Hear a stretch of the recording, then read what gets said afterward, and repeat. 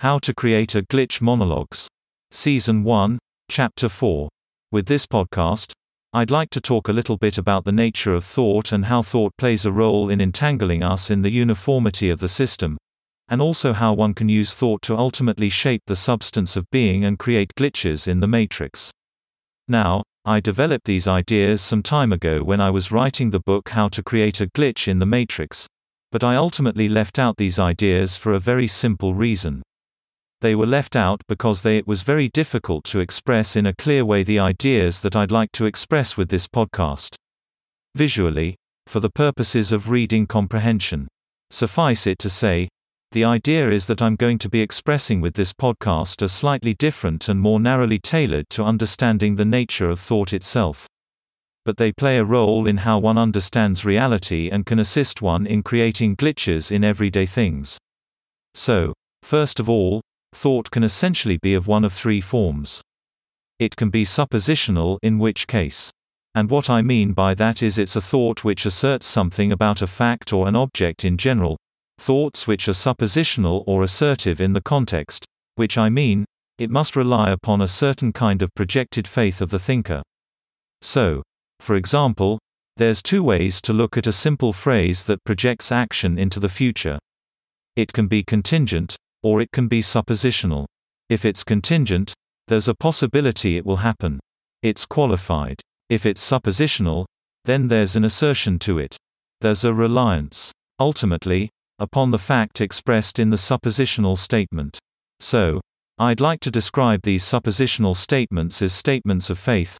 And I'm not talking about religious faith. I'm talking about faith in an outcome or in a factual event which, really, one can only know tangentially or through intuition. So, for example, if we look at the statement, I will go to the store. There are two ways that statement can be understood. It can be understood in a contingent way or a conditional way, or it can be understood in a suppositional way.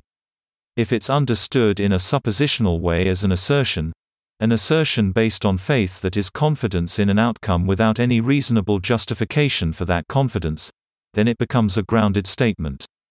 If it relies upon supposition or assertion or faith in the outcome ultimately transpiring. Now, a conditional statement can be understood by appending a conditional phrase to the beginning of the statement. So, if it doesn't rain today, I will go to the store. That type of statement is not grounded in a direct sense.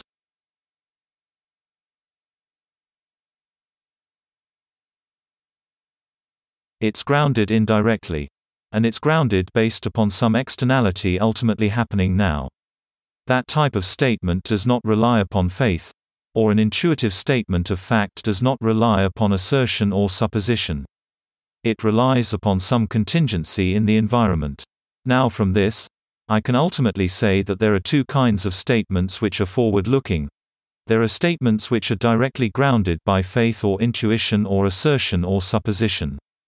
And there are contingent statements or conditional statements which are indirectly grounded, and they're indirectly grounded because they find their ground in a circumstance or a fact which is outside the control of the individual and essentially our outward looking. Now, the distinction between these two types of thoughts is important.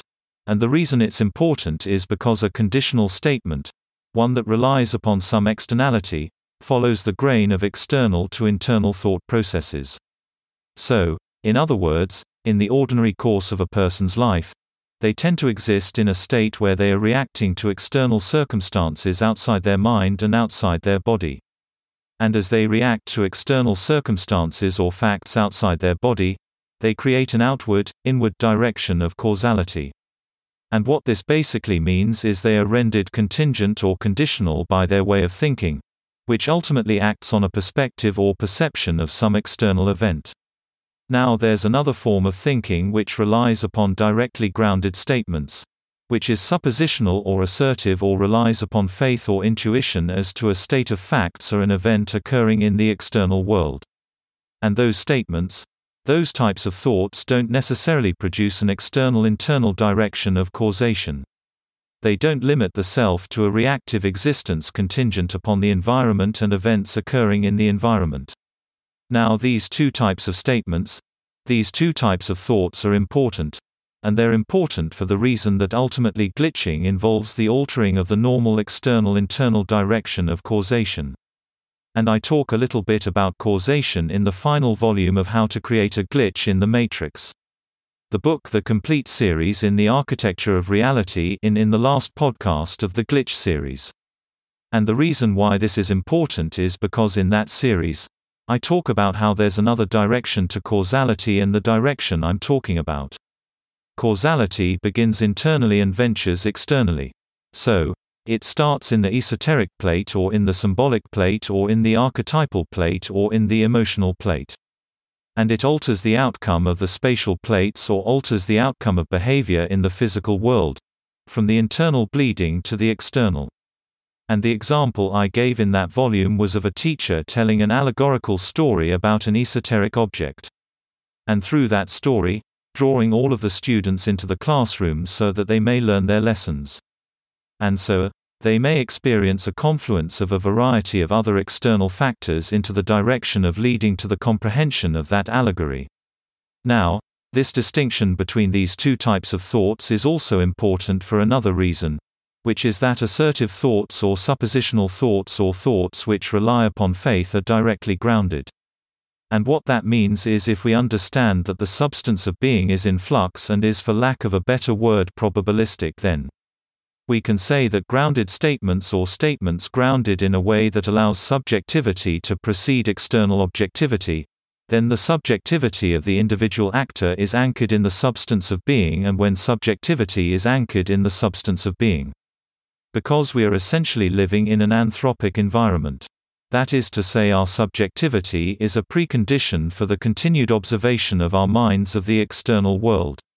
We can say that existing in the state of direct ground or existing in a reality where direct ground is an animating principle has the effect of altering the outcome of events so that that anthropic understanding of causality is maintained, and events ultimately will transpire in such a way as to preserve the subjectivity of the individual actor. Now, to put that in another way, imagine that being is this vast fluctuation or this vast field of expectations for a person who is directly grounded by their subjectivity. They will find that objectivity and even chance occurrences within the context of their environment will be somewhat directed or altered to fulfill the continued observation of that anthropic subjectivity. So, and I'd like to phrase this another way.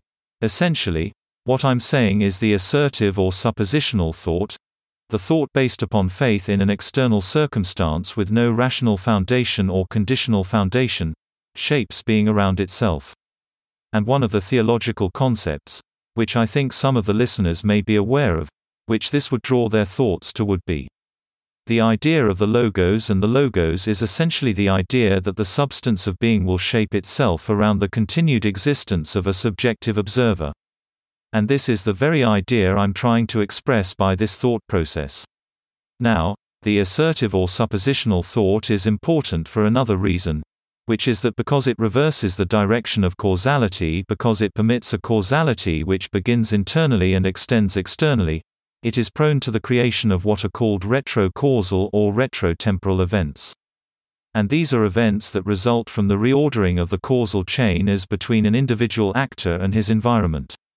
So, it's not uncommon when one exists in a state grounded by suppositional reasoning or suppositional thoughts to observe events or to experience thoughts outside one's direct experience in the moment and perhaps stemming from a future event, internally.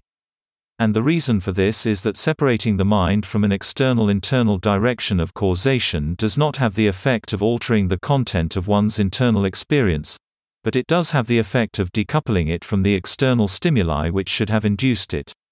So, if one conceives of the possibility of acting or thinking along the lines of a direct ground approach to action, then one will find that retrocausal or retrotemporal thoughts seem to occur internally at a greater frequency than they would ordinarily. So, if one wishes to create this type of a glitch, a retrocausal thought or retrotemporal thought, the best way to do that is to utilize direct ground statements or suppositional actions within the context of one's direct experience. So, this whole discussion of direct ground, Directly grounded supposition or assertive statements versus conditional statements in the direction of causation. Ultimately, of course, is obviously a very difficult idea or set of ideas to express in the context of a discussion or a visual representation. It plays an essential role in ultimately using the mind for the purposes of creating a glitch.